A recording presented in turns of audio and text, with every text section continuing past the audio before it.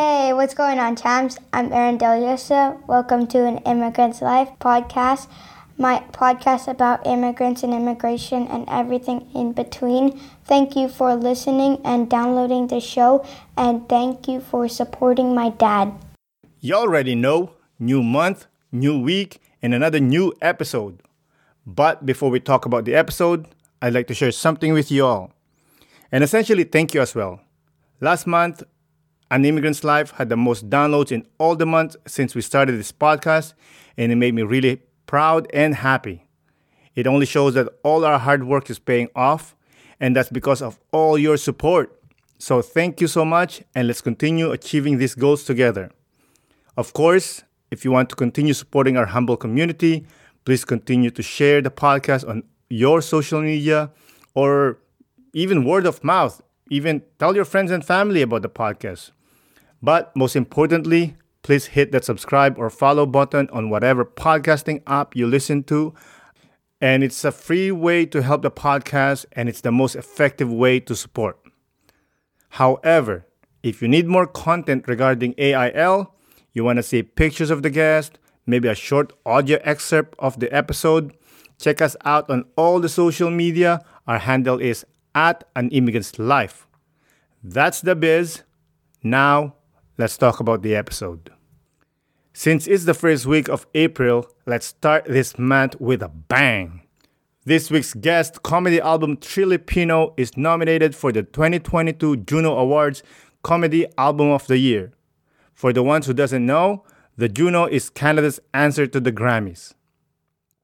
Being a fan of comedy, it's always a pleasure having a comedian as a guest. They are so easy to talk to and very honest. Also, just a quick explanation of the title of the episode. I combined the words truly and Filipino as a tribute to our guest comedy special and also about one of the topics we talk about on this episode. It's another fun-filled episode and I'm sure you'll enjoy it. So, without further ado, let's get into the show. Isa, dalawa, tatlo. Today's guest is a straight-up killer comedian, Juno Awards Comedy Album of the Year nominee. Everyone, please welcome Keith Pedro. Hey, thank you for having me, bro. This was an honor, man. I don't know about that, dude, but when you agreed, I'm like, yo, what's up? I mean, like, here's the deal, man. A lot of people always tell me that. They're like, you always are too cool for certain. I did a smaller show recently to practice for my special in LA.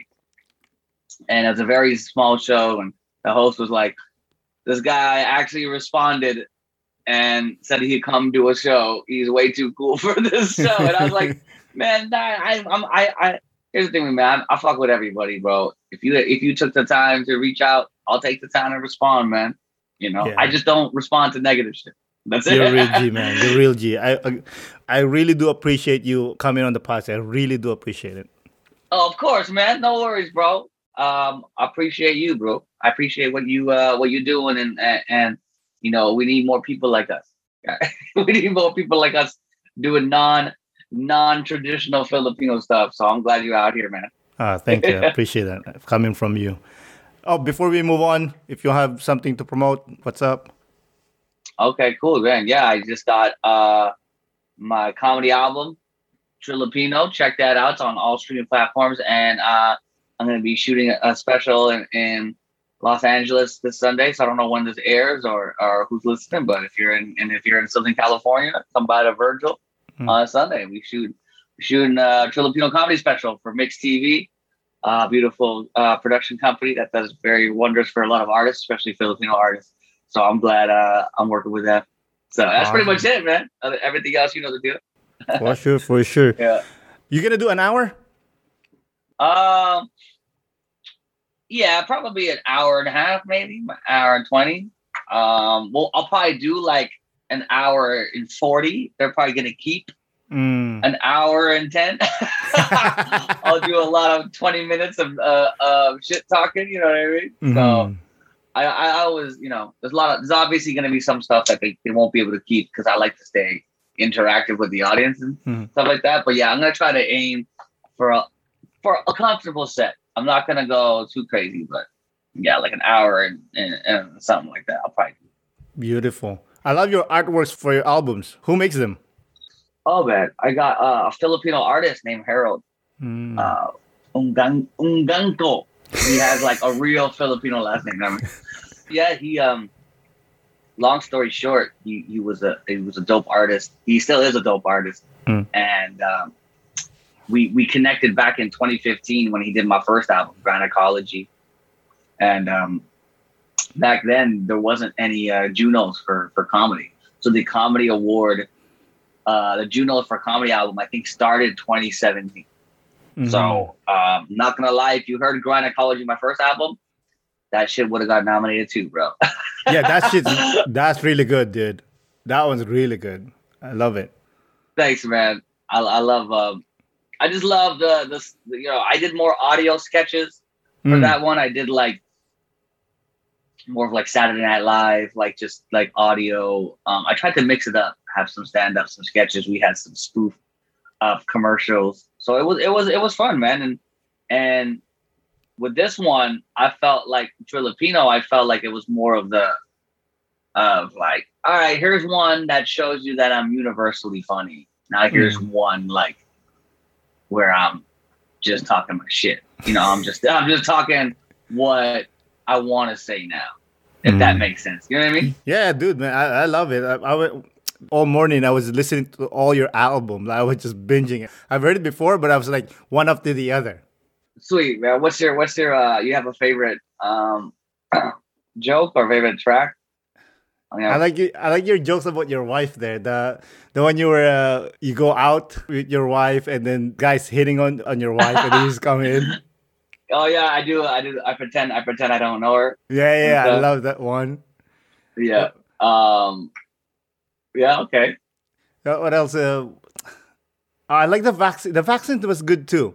Very, very in now. Yes. So the vaccine was kind of like, that was more of a comedic flex. It was everybody couldn't even find a show. And I'm like, no, I'm dropping them out. Never mind.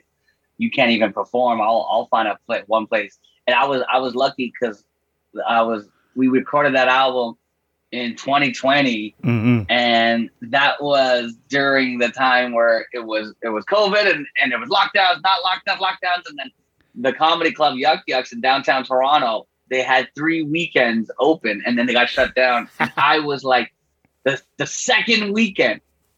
So the first weekend was kind of slow because people didn't want to come out yet. Second weekend, people were hyped.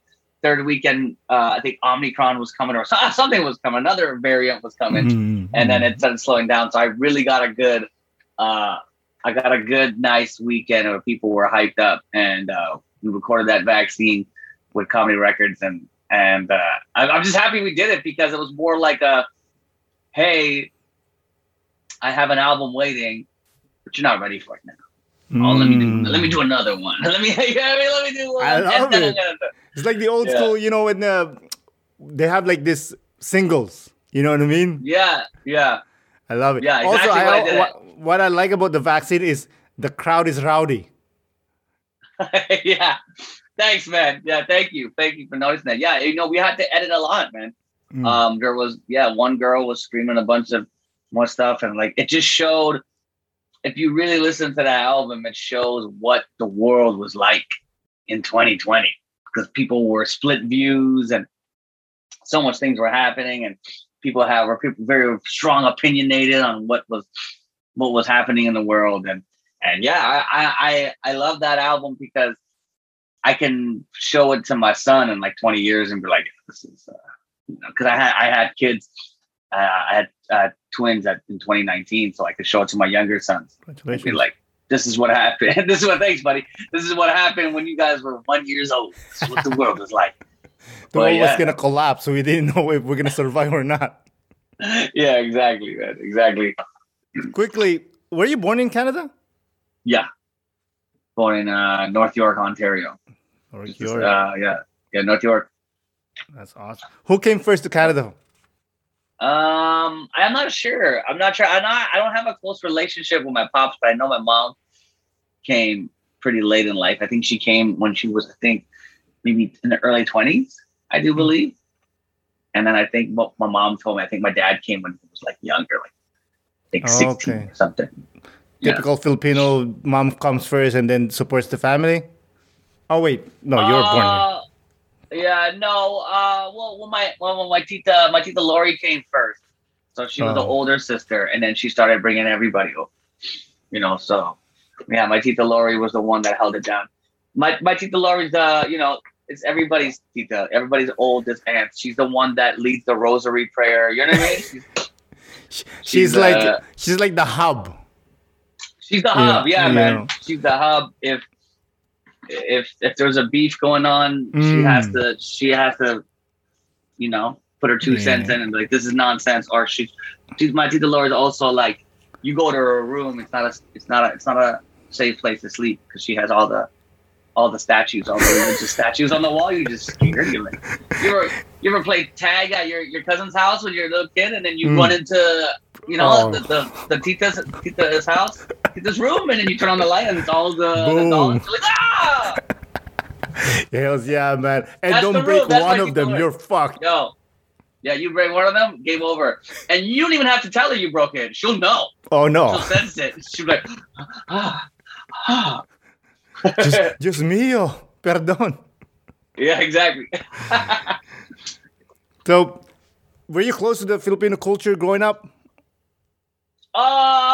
In terms of, like, here's the thing: when you're Filipino in Canada, when you grow born Filipino in Canada, you have that phase where one phase is like, oh, I want to be white, and then another phase is like, oh, I want to be black, and then it's like you have, you know what I mean? So it's one or the other. So I wasn't really like the closest thing to the Filipino culture to me was I played basketball in the Filipino League. I played basketball in the Filipino League, and I wasn't a big fan of that experience because Why? It wasn't. I don't know. It felt. I personally, I have this joke that I haven't recorded yet, so you probably haven't heard it, but I talk about the counterproductivity of the Filipinos and the love of basketball, because to me, it brought the Filipino people together, which was a good thing, but it also brought unnecessary competitiveness. A lot of a lot of politics was involved in that, and also too, like, if you really think about the finance of a typical Filipino's life, like if you look at a typical Filipino family, they spend thousands of dollars for their kids to play basketball, which have done nothing before from. But if you really look at every Filipino right now that's in the media, it's all through an artistic, creative outlet. Joe Coy with comedy, you got Sweetie Her with music, you got Bruno Mars music, like, some of them are actors now. You got a lot of actors now that are Filipinos. So you rarely see, the Filipino basketball player. But now you're getting Filipino basketball players with like Jalen Green and Jordan Clarkson. But then again, these are half breed basketball players. You have a problem with halves? I don't have a problem with the halves. I just think there's too much emphasis on like how can I say this? Like, when like the Grammys was happening and they're like, oh man, so many Filipino nominees and like they're all half. And I'm like, well, there's 8 people here, but one's like a quarter, one's half. Like, mathematically there's 2 Filipinos here. So there's nothing wrong with it. I think that if that's how we are getting introduced to the media now is through half, which is fine, but now I think now that the door's open, it should be like, hey, we got some full breads too that are we got this cool, face, you know what I mean? Yeah, we got some full breads that are pretty cool. Well, are you you're pretty light? Are you full Filipino? Yeah. I was born there. I grew up there. Where'd you grow up? I grew up in Rizal, like 2 hours from Manila. Rizal, yeah. Yeah. Your family's from Urdaneta? My family's from Urdaneta, yeah. my dad grew up in Manila, but he's also my dad was the son of a army dad, so he traveled a lot. So my dad was also according to my mom was also Ilocano. Ilocanos are like the bosses.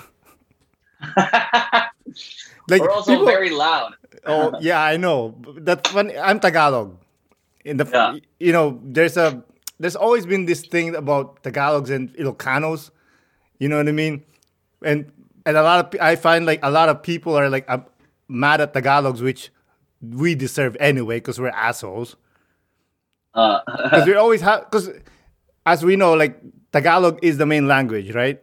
Yeah. So they created resentment towards Tagalogs, and Tagalogs are like cocky motherfuckers. You know what I mean? Well, it's all about that hierarchy of what happened, right? Historically. So I mean, it's not even. I feel like that's bound to be with anything.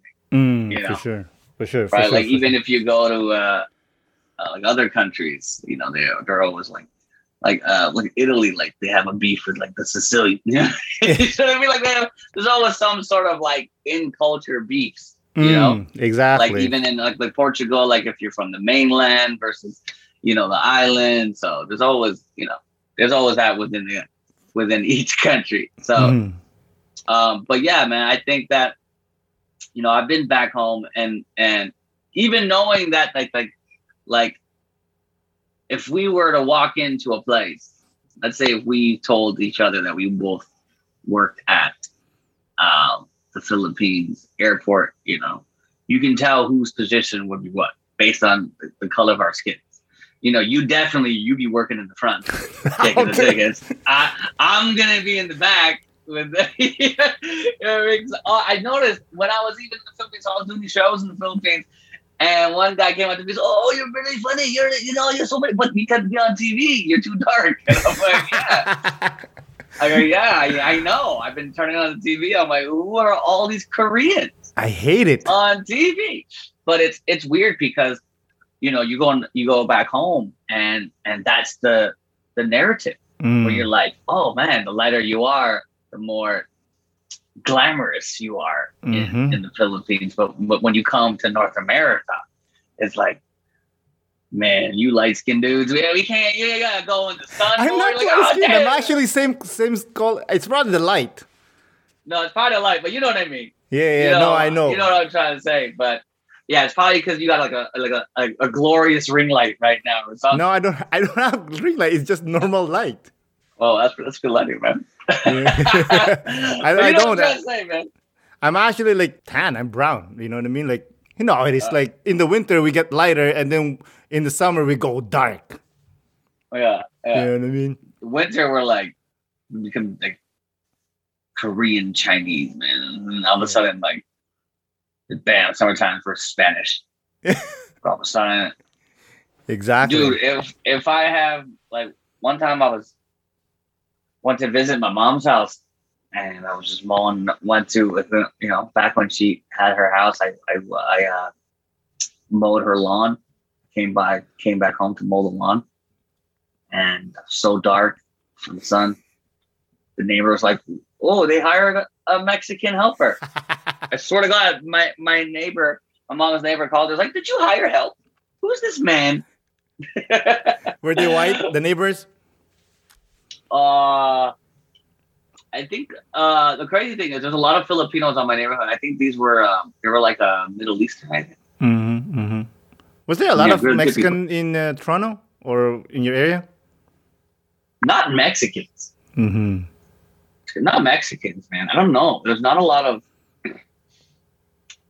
like Latino community in Toronto it's big, but it's not Mexican. Yeah, it's not Central Americans. Yeah, it's a lot of like Colombian, Peruvians, El Salvador. Like just like there's a festival that goes on in Toronto called Salsa in St. Clair. And you rarely see a Mexican flag thrown up, but it's just it's a Latino festival. But it's great. You mentioned that you went back home to perform. Did you perform in like clubs? No. I was offered to perform in clubs, but I was told like clubs in the Philippines is like you got to follow like a drag queen singing and stuff like that, and and then there's no offense to that. It's just I don't feel comfortable like in that singing. I was like, how do I be funny after this guy just killed it in a dress? Yeah. Like now you want me to tell jokes about white homeless men? Like this is not my demographic, buddy. I know. That's what I was thinking. Like like you can't. How the style of stand up in North America, bring it to the Philippines, you're gonna bomb, definitely.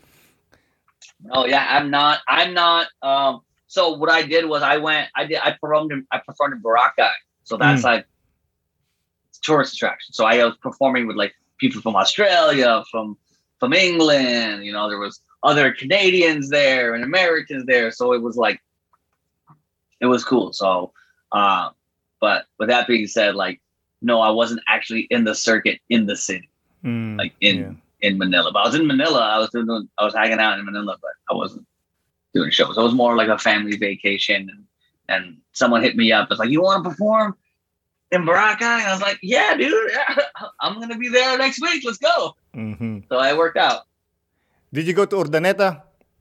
No, I didn't have a chance to. Oh, you stayed in Manila? I was in Manila. I went to Batangas, Subic, Boracay. We just hit up a lot of spots, but we didn't have a chance to go to my native home, my home. But I heard that like all of my news reporting and interviews are blowing up though back home, and because I said Urdaneta, a lot of people are going crazy. My mom's like, "Yo, you go home right now. You're the man." I'm like, "Okay, dope." I know, man. You're all over the place now, man. You're like the big shit, man. Oh, thanks, man. I'm trying, bro. I'm trying, man. I was talking about you last night with my kids.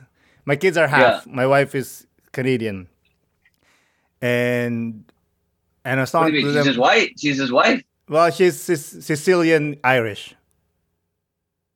God damn! And you live in Montreal, right? Yes, sir. See, that is Montreal.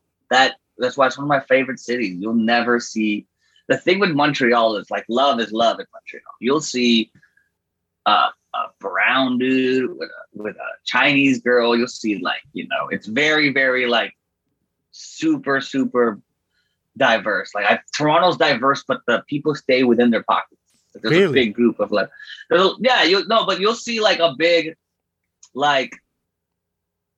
A brown dude with a Filipino guy, Asian guy, white guy, Portuguese guy, Latino guy, all hanging out with friends. But also, too, out of that group of friends, maybe 3 out of the 5 will still date within the race. Brown dude would have a brown girl.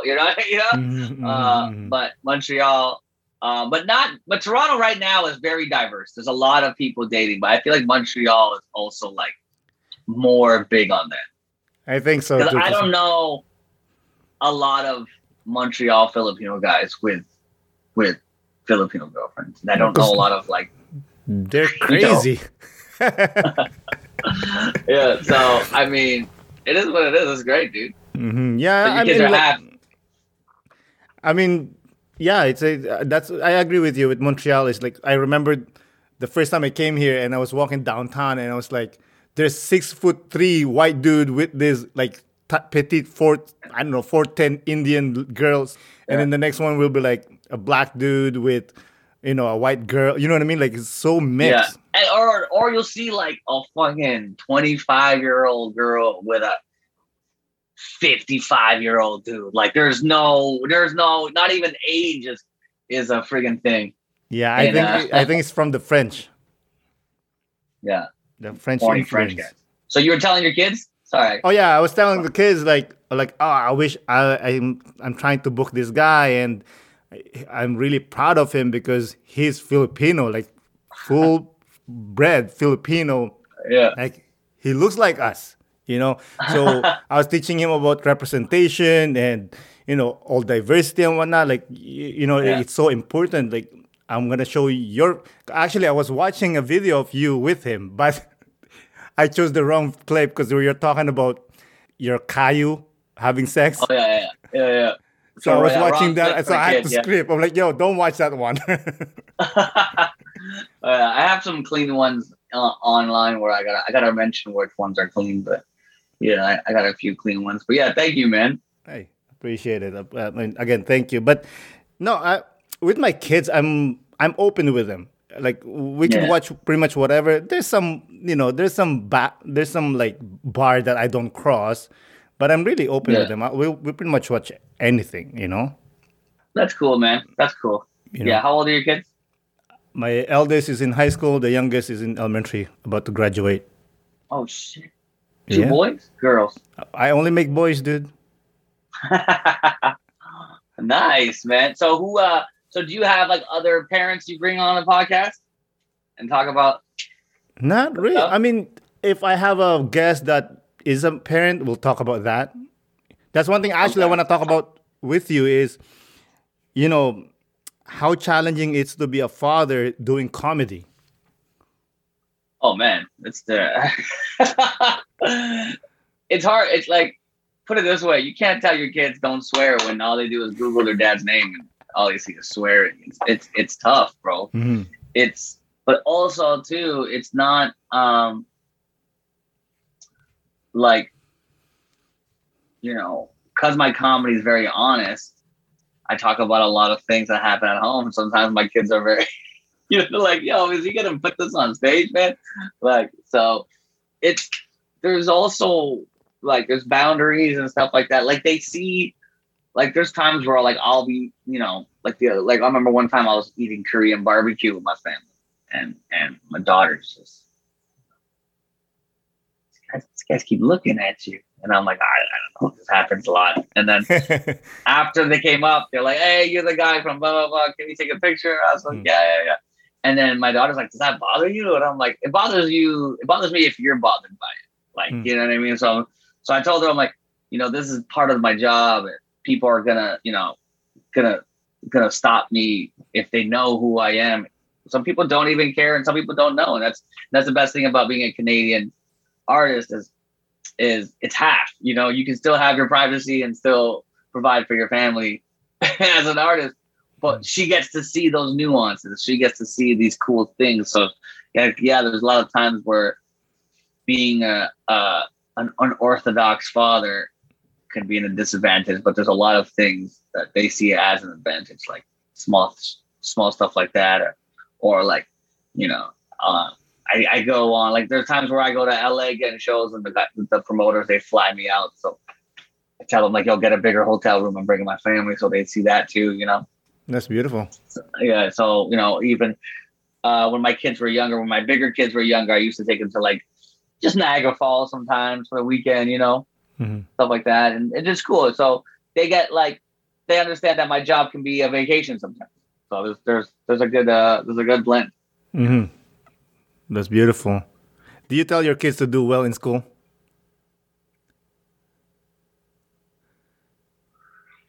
I tell them to do, I tell them to learn the basics, to know the basics, to have discipline. I tell them to take everything in school with a grain of salt. Like there's things that they're not gonna like. Let's be honest, man. They're not gonna learn it. You need all that nonsense. Mhm. If you know what you want, especially if you know what you want. See, the thing with me is like, I think school is like, to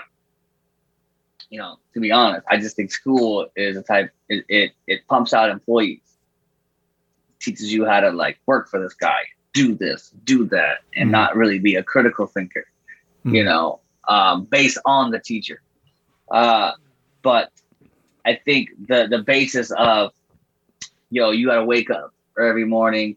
You got to be in a setting where you see a lot of people, and the fact that you can sit in a classroom and you can see this guy from this type of family, this guy from this, you get to see literally how the world works, So there's sometimes I'll tell my son, I'm like, yeah, he's probably like that because he doesn't have this at home, or he's probably like that because he has all of this at home. So this is how you deal with these type of people, with these type of privileged people or underprivileged people, or you learn more about life when you're in an actual school. So that's why even like a lot of kids were going to online school during this pandemic. It's like they're missing out on some of the most important habits that school will teach you. School will teach you like, yo, you'll get work.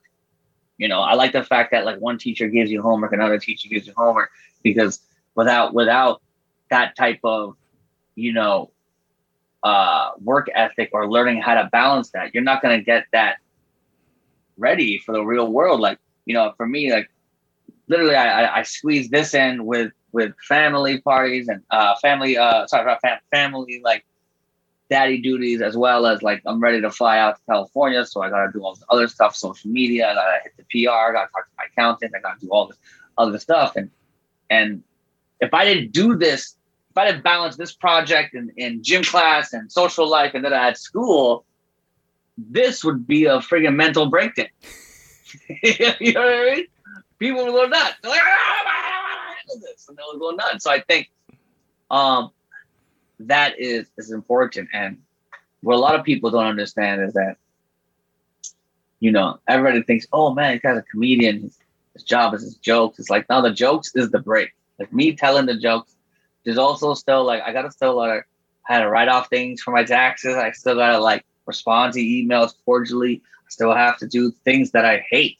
And most of the job that you love is doing the things that you hate. So people think, oh, once I make it to a certain point, I'm never going to have to do this type of work. No, you're going to have to do it, especially if you're working for yourself, man. You know what I mean? Mm-hmm, exactly. So, it's like the comics. You know how like you're reading comics, there's like a square, action. Yeah. It's what happens between the squares. Yes, exactly. You know what I mean? You can read all that. You're a comic book reader. Yeah, I'm a nerd. Who's your? I'm a big. I don't know if you could see the back of the poster here. I got an Old Boy poster. I don't know if you watched that movie. I haven't. I haven't though. I haven't seen it though. Oh yeah, watch it. It's great.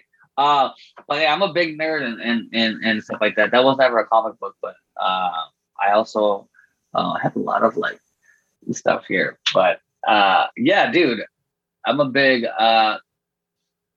Jim Lee is one of my favorite artists, like X-Men and 90s X-Men and stuff he did with Image Comics. He's like, yeah, man, I'm a big. Do you show your kids superheroes? I do, but I don't know. It doesn't seem like it interests them, because I have a collection of my comics, and I show it to them. Oh yeah, now they're like in high school and elementary school. Yeah, right now, yeah. My youngest, yes, because he's more of like. I find like he's more of the artist. So he likes it. I show it to him. I try to make him read them, but it's like the words are like too advanced for him. Yeah, true. So, because I have like I said, collection. But yeah, but not really. What kind of collection do you have? What do you got? Just old ones, dude. Like random. I have DC. I have Marvel. I guess the most important one is Frank Miller when he made The Dark Knight. That's it. That's what I have. Batman? Oh. Yeah, Batman. That's a good one. It's not much, Frank Miller's great. Yeah, it's great because that was the moment when, they decide like, hey, Batman is becoming like cartoony. Let's make him dark again. Yeah. What is that your favorite superhero, Batman? I'd say so, yeah. Because he's a badass, like he doesn't really have superpowers. He just figure out ways. I always like that. And it's dark. I love the darkness. Oh, yeah, man. So you know how I feel about Batman, obviously. You heard my album. which I have the on Filipino I talk about. Oh, yeah. I remember. Yeah. What? Like he doesn't have superpowers. He's just rich. He's just rich. That's why I don't think, because here's the thing, like with Batman, I feel like there can never be a black Batman. There can never be a Filipino. It has to be a white, rich dude who has this unlimited source of money and resources. Yeah, that makes sense. Like again, like I just like the darkness of Batman because I find like he's the only one. I'm just fucking with you, man. Yeah, no, I know, like that he's willing to do the dirty jobs because Superman is Superman. Superman's boring. Yeah. I'm a big. If you read some of old like Frank Miller too, Frank Miller he fucks with the Punisher. Not really. I don't know why. Man, he's exactly like Batman, but like darker. He's like, no, he has to kill the person. He's like, he doesn't wear a mask because that's the last thing you're going to see. His face. He's like, I'm gonna kill you, bro. I don't need to wear a mask. I don't need to wear a mask, bro. And I like that. Oh, you know what? I don't like the. It's not I don't like the Punisher. It's just that I felt like I don't know, like this is the boys. Whatever else is like, they created them for money Yeah. to make more money. That That's makes what I sense. didn't like. Like what's happening now with like with Marvel. They just create like the Eternals, the this, the that. Like yo, let's stick with the main guys. This is too Yeah. much. Stop throwing on the other unnecessary. Yeah. You know what I mean? Yeah. Yeah. Exactly. Going back to your kids, would you let your kids go on comedy? I mean, yeah, if they loved it. I mean, it's a hard job, and a stand-up comedian right now is pretty much a dying art. I feel like it's rock star shit, though. You know what I mean? Like a lot of people, like stand-up comedy is great, but you got to compete now with a lot of internet comedy. Does that make sense? Yeah. Like like they say, they call it like comedy rock star shit now. So it's like you can blow up to be a huge rock star style comedian, like doing theaters like Kevin Hart and Joe Coy and stuff like that, and just rocking out arenas.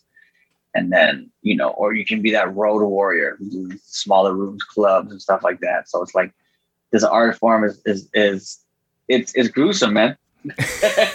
So it's you gotta watch what you say. You might get canceled. You gotta watch what you post. You gotta watch. You gotta keep coming up with new material. It's not like music where you can do like other people's songs and covers, and Yeah. you do old hits, old goodies. You know what I mean? Like Yeah. Snoop Dogg could perform Gin and Juice in Las Vegas till the end of time, and people, but You can't. like if you have I can't do the same jokes over and over and over. No one's gonna, no like person's gonna, I could do that for for new audience, new audience. But if you came and saw me, like if you were like one of my fans, like back in the day, and then you come and see me like 10 years later, I'm like, this guy's got the same shit. Hell no, man. But Yeah, I completely understand. It's just like we know the joke, we need the surprise. no. It's like the NBA dunk contest. We Yeah. we kind of know the pattern, but show it to us the way you dunk. Yeah, and yeah, exactly. And then when they start to miss, you're like, okay, I see the dunk already. Exactly. You mentioned cancel culture. Does it affect your comedy? Yeah, man. It makes things harder to write, but which is good. So I think like it's made. I said the comedian is a dying art because you can't say what you have to say, but it's making the guys who know how to say it smartly will survive long. But at the same time, there is no real smart way of expressing your truth.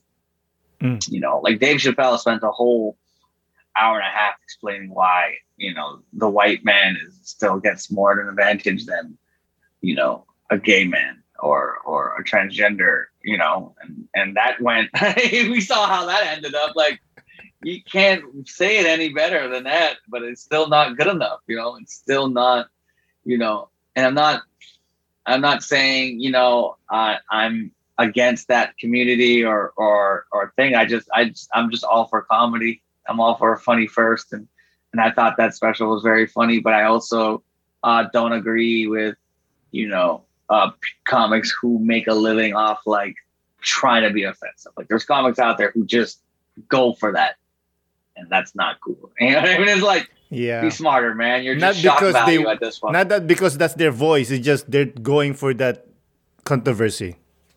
Exactly. They're going for the, it's like clout chase. Yeah. It's like, you don't have to do this. You don't have to do this. Exactly. Is Chappelle your main guy? In terms of like a blueprint, yeah, man, I grew up watching Dave Chappelle. Dave Chappelle was like my dude. From his stand-up specials to his like sketch show. I did a show where I produced at the Second City Theater in Toronto back in the day, like 2014. I did this annual show where I would do stand up off the top and then do live sketches and videos, sort of in a Chappelle Show format. So like this guy inspired a lot of people such as myself. And he's a dude. I like him. Patrice O'Neal was also one of my favorite comedians. Chris Rock was probably the first. He was like my Eddie Murphy. People were like, "Oh, Eddie Murphy, delirious." Da, da, da. Like, I remember watching those as a kid growing up, but not watching it fully and understanding it as much. You know, to me, Eddie Murphy, I loved him in Coming to America. Like, I was just a different generation for me. Like, not maybe I would say generation, but his art was shown to me differently. As the way I took in Chris Rock and Dave Chappelle. Like, I always knew Eddie Murphy as like he was Axel Foley to me first. Then, you know, and then I got older and then I already watched Chris Rock and Dave Chappelle, who are fucking, you know, right after, like they took what Eddie Murphy did. So it's kind of like imagine watching, you know, Zach LaVine dunk and then someone showing you Michael Jordan's dunk off. You're like, well, I get he was good, but have you seen this guy? Free throw line, that's it. You know, so it was like that. Like, I know, you know, Michael Jordan is a classic, but like I know Eddie Murphy is considered one of the best. But when I saw his actual stand-up, it was already too late for me because I've already got so much other stand-up, if that makes sense. Yeah, it makes sense. Like, even like in movies, like if you watch the original Star Wars, you'll be like, what the fuck is this garbage? Yeah, exactly. Exactly. Like, yeah, pretty much that. Yeah. You know what I mean? Like, it's great then, it didn't really carry over now. Yeah. But you know what the only movie is? I had this debate on another podcast. You know what the only movie is where the first one is actually still the best? Jurassic Park, man. The first one, you can make all these cool new movies and introduce all these, but the first one is still, like, if you watch that one now, the very first one now, you're like, okay, this is pretty sick. I agree. I guess we're talking about like using CGI and all that stuff. Yeah. Yeah, I agree. Jurassic one, especially the new ones, it's just like controlling the dinosaur. I'm like, yo, you cannot control a dinosaur. That's like controlling a goddamn alligator. yeah. And the thing is too is like the way they made the first Jurassic Park, very suspenseful. There was a lot of like, oh shit, oh. Yeah, they never really they never really showed the T-Rex. Like, you'll see like a claw or the eye, but you don't really see the whole thing until like later. Yeah, and then it was great. And then that's Spielberg, right? Like, Jaws. Remember Jaws? You don't really see the goddamn. The shark? The shark until later, yeah. That's another movie I watched too late already. I remember, like, you gotta watch Jaws, and I watched it after a bunch of us. Like, yeah, it's good, I get it. Yeah, I get it. I remember watching that when I was, I'll say maybe I was 6, maybe 5. We watched it. My dad was like, let's watch this shit. All right, okay, we'll watch this. That next weekend, we were going to the beach. Oh, man, no. Guess who didn't go in the water? Of course. Of course. I wouldn't go in the water either. That's torture. And that's literally torture. Typical Filipino dad he's like, oh, don't be gay. Get in the water. Yeah. Get in the water. It's not that. It's nonsense.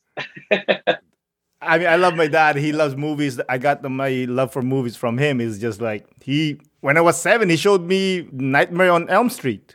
And we talk about it sometimes, like, yo, you showed me when I was 7. I was so scared. He's like, oh, don't be gay. And I'm like, it's not about being gay. I was 7. Yeah. That's so funny, man. It's like typical macho mentality, right? Oh, yeah. What are you crying for? Watch the movie. Look, there's boobs in it. I can't sleep. Yeah, you scared of blood?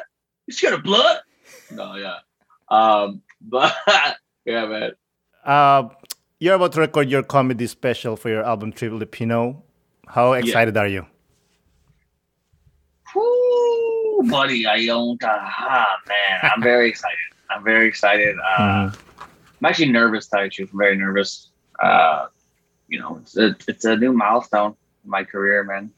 So, recording a special and doing it in fucking LA, which is great. Where Tiffany Haddish did her special at the Virgil. So it's a legendary comedy venue. And I don't know. I'm just blessed. God is good, man. Yeah, I'm just grateful. That's all I have to tell you, man. I've been working at this a long way. And the crazy thing is, like, even before the Juno and the Canadian Screen Awards and like doing the roast battles and all that stuff, like on TV, I was already planning. This is something that I already wanted to do. I was going like, I'm gonna go to the States again and start performing and get my name out there. I just teamed up with a dope ass production company and management team with Mix and ABS, CBN, and now we're rolling, bro. Now we're rolling. I'm happy for you. Thanks, man. And the best thing about them is like, they're supporting everything, man. They're believing in the dream. They're just, anything anything I'm saying, I'm like, I want to do like this, like whatever you need, man, whatever you need, bro. And like, they're so good. And, shout out to Rosalind, she's my manager and my team. So, man, she's just, we don't know, like, where the limit is, because we're gonna go. We have plans to go in San Jose, Brea, California, Hawaii. I mean, a lot of Ilocanos in Hawaii, so I'm just coming there. That's amazing, man. Show them, bro. Show them what's up. For sure. Did you ever think of moving to New York or LA? I'm trying to move to California. Yeah, I'm trying to move to California. I'm working on my my citizenship to get over there, and hopefully, I love Canada, but Canada is, how it is over here, man. They don't care about you until you get American love, Canada's like the ex-girlfriend that wants you back after someone else grabbed you, especially if it's America. If it's America, she's like, wait, what? Who's this bitch? She's like, you had your chance with me, right? So, I mean, there's a lot of people who've been giving me good opportunities, though. So I'm not gonna say Canada wasn't here helping me out. And all, like, a lot of people, Just for Laughs, Bell Media, CBC Radio, CBC. There's a lot of people who did, who's been supporting me and loving my shit. So that's good. It's funny because Montreal is like the mecca for comedy. Of course, but you have to go to LA and New York to blow up. You know what I mean? Yeah. Well, see, with Montreal, I noticed with Montreal, you guys have the festival. So when you have the festival, I noticed, like, with Montreal, it was like you guys get spoiled. You know what I mean? You get the best comedians coming out doing all their dope shit, and then they leave, and then you are forced to watch these guys try to make it. And you're like, really? I just watched. You know what I mean? I just watched, like, Bill Burr or Kevin Hart for, an hour, and now I gotta watch you. But personally, I like that because it's like, getting into the mixtape, like before that person blows up or whoever that person is, I'm there. I could say like, I've been listening to him since, like, I don't know, like the first album. Yeah. Yeah. So it doesn't, like, for me, like, comedy is comedy, Yeah. Like, if it's good, it's good. I don't care the name. Yeah, it's true. Yeah, man. What's your opinion about comedians publishing their specials on YouTube? It's tough, man. I mean, you got to get it the way you got to get it. I mean, if you notice, it's like a lot of the straight white guys are doing that because it's hard right now for a straight white guy. Like, that's where you got to do your special. There's a guy named Mark Norman. Have you heard of Mark Norman? Hells yeah, I'm a big fan. Oh yeah, so he's the thing with. Here's the thing. I love Mark Norman, man. I love he's like the new Seinfeld. But for me, like, I felt like for me, I can't handle that pace for an hour. You know what I mean? I'm also like ADHD, and I'm also a comedian myself. I love the guy. He's freaking amazing. And there's just so much cool guys dropping shit on YouTube. And I mean, like, if that's the way you got to get it, bro, then get it. I'm not going to hate on anybody or criticize anybody for trying to do what they need to do to get it. I mean, I'm not in their position. I'm not in their situation. So I don't know how that is. And with me, like, I'm with a production company that I feel really believes in me. So when I'm going to drop this, you know, they got really good a relationship with Amazon, and who knows where we can get it. So I just want to shoot something where, to me, I want to shoot something where, like, you know, I feel like I got a dope product, and I'm not trying to give that shit away for free. You know, I'm not trying to. It's like it's like when the Joker comes in The Dark Knight. He goes, "When you're good at something, don't do it for free." So I mean, if whoever buys a special, however they want to take it, you know, is how we're gonna take it. So I'm not in those people's situation, and I totally understand what they're doing. The only reason why I'm doing it this way is because, you know, I have this team that believes in me, and I think working with a production company is more beneficial on my end. So, but a lot of guys get it on YouTube, man. And look, Mark, you're a big fan of Mark Norman. Like, I'm pretty sure if this dude pulled up in Montreal, he'll sell out. Yeah. You know, he'll fill the place up and sell the hell out. So good for him, man. And he knew that's the format nowadays. Drop something for free, and then when you come see me, there's a fee. You know? Yeah, exactly. But I mean, of course, when he started, he got, well, not when before he blew up, Seinfeld kind of like knighted him. You know what I mean? Yeah. Like, he gave him the cosign. Exactly. This guy's gonna be the next guy. You know? Yeah. And then, of course, he got connected to the Rogan people, and that was it. Yeah. And then it's game over. Yeah. Exactly. Game over from there. Recording a special. Mm-hmm. I imagine it's bittersweet since you're finally, quote unquote, resting your jokes. Do you miss your old jokes? Ooh, that's a good question. Do I miss my old jokes? I don't ask that. That's a really good question. I do, but I don't. There's so much fun in doing new jokes and watching it pop, but then there's also a really good satisfaction when, you know, someone talks about something old. Like, I have an old joke where I talk about the millennial world war. Like, if you went to war right now, if there was a draft, and it was very old. It was like, I love this bit, bro. I love this one. Oh, thanks, man. And it's old, man. To me, it's old because I've been working on it since like maybe 2016, 2015, and that joke goes long. I talk about if you really, when I first started, I was talking about how, like,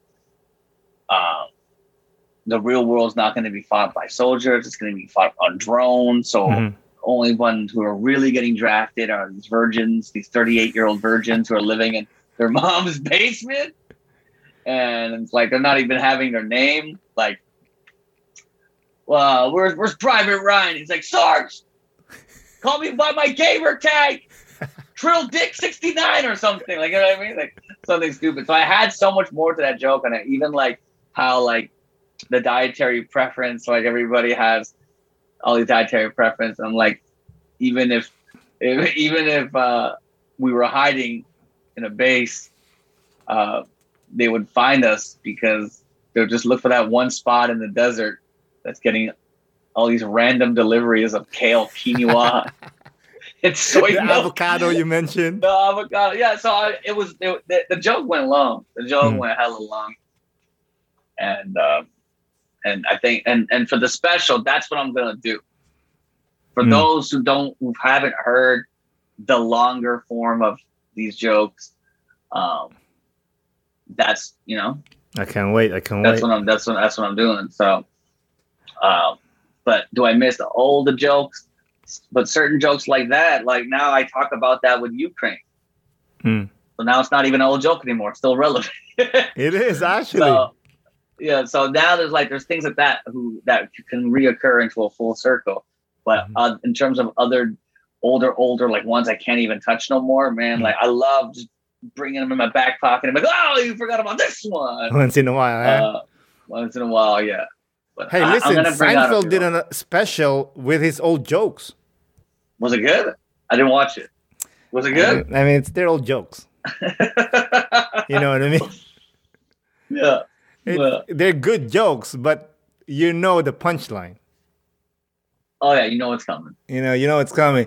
I think the only comedian that could do that would be Dice Clay, I guess. Yeah. Sure. You know, with his rhymes. Yeah. You know what I mean? He's the only guy that does it like a rock star. He's the only comedian who could say his jokes and then put the mic to the crowd and everybody will finish his jokes for him. Exactly, you know. I noticed you rock star don't do ethnic jokes. Is that by design? In terms of what do you mean? You don't really lean on the Filipino accent or anything like that, you know? Oh, okay. Because when you talk about ethnic jokes, I'm like, I shit on white people a lot. I don't know if you know this. Oh no, that I know. No, maybe not white people, white privilege. I know the difference. But I think with that type of humor, it's so squeezed out and rinsed. Where like, you know, Joe Coy does a great job with that. You know, Rex Navarrete has been doing a great job with that. Guys online are doing a great job with that. You know, Happy Sip and Michael Bustos.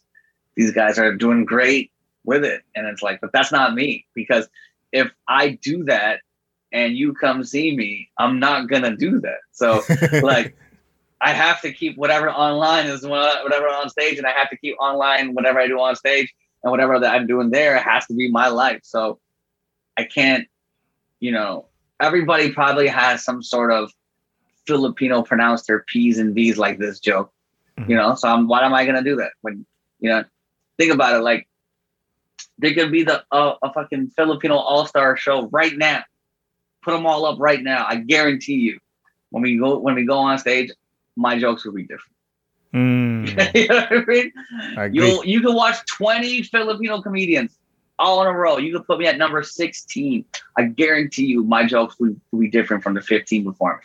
Because they're not going to have my point of view. They're not going to talk about what I'm talking about. Like, you know, Completely I have agree. so many, right? I don't want to talk about, you know, Tita Baby and Uncle Boy. Like, it's first 17 guys are going to do that. The first 8 guys are going to do that. You know? So if I stay true to myself, I can't be a joke thief. Because it's like, you stole that joke. Really? I stole your life? This is my life. Has it ever happened to you that somebody steals your joke? Oh, all the time. Really? You know, sometimes it's small nuances and you know, I used to say this thing like, I'm not racist, I'm observant. And like, you know, I hear a lot of like some comics will like throw that as a, you know, throwaway line, and that's not even like just a joke, but that's just something like there's like some nuances that guys will steal, and there's actual premises that guys will take. But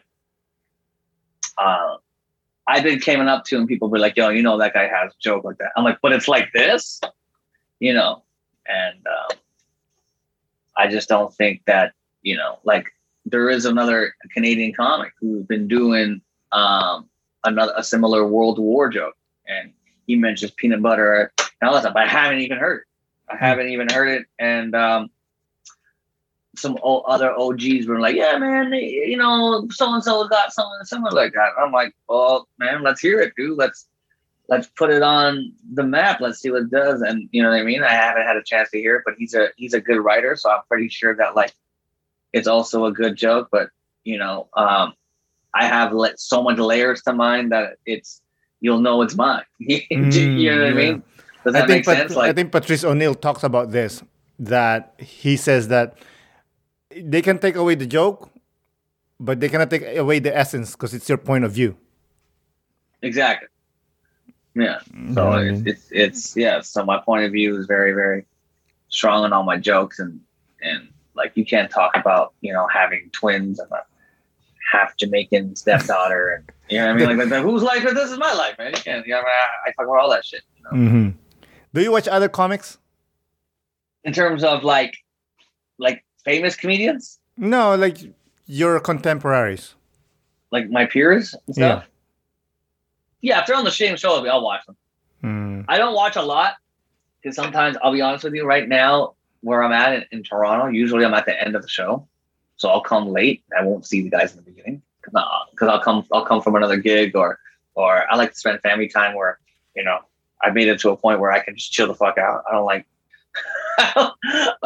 you know what I mean? If the guy's like, yo, man, you're on at 9:30, trust me, I'll be there at like 9:10. And then the show's at like 8 o'clock.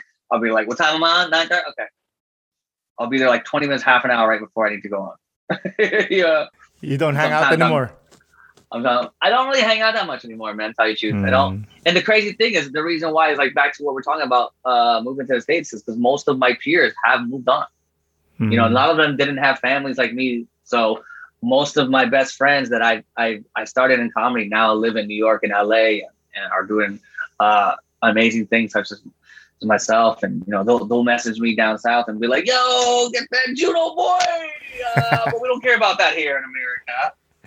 I'm at the Laugh Factory tonight, or like, I'm doing a cruise, buddy. But have your little fun. You know what I mean? Like, I'm like, oh, I'm still holding it down.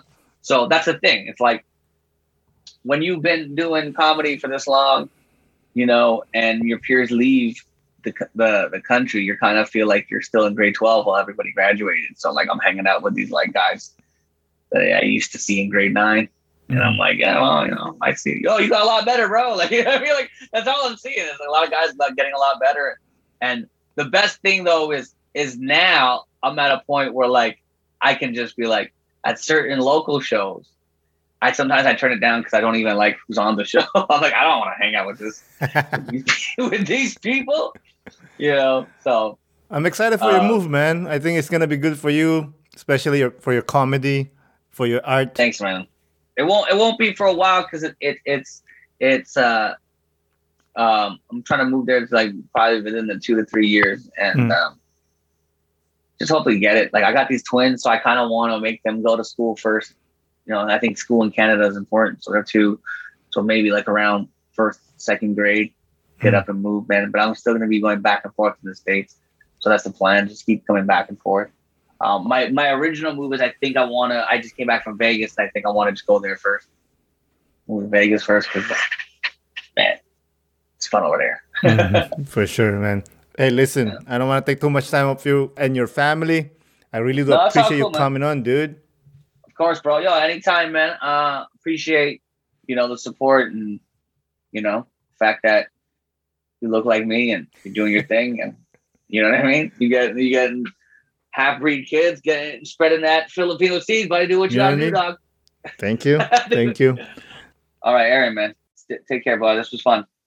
My man. Peace. Peace. Thank you again, Keith, for coming on the podcast. I really do appreciate it. Thank you, listeners, for listening. This is Aaron Deliosa for An Immigrant's Life. I'll see you guys later.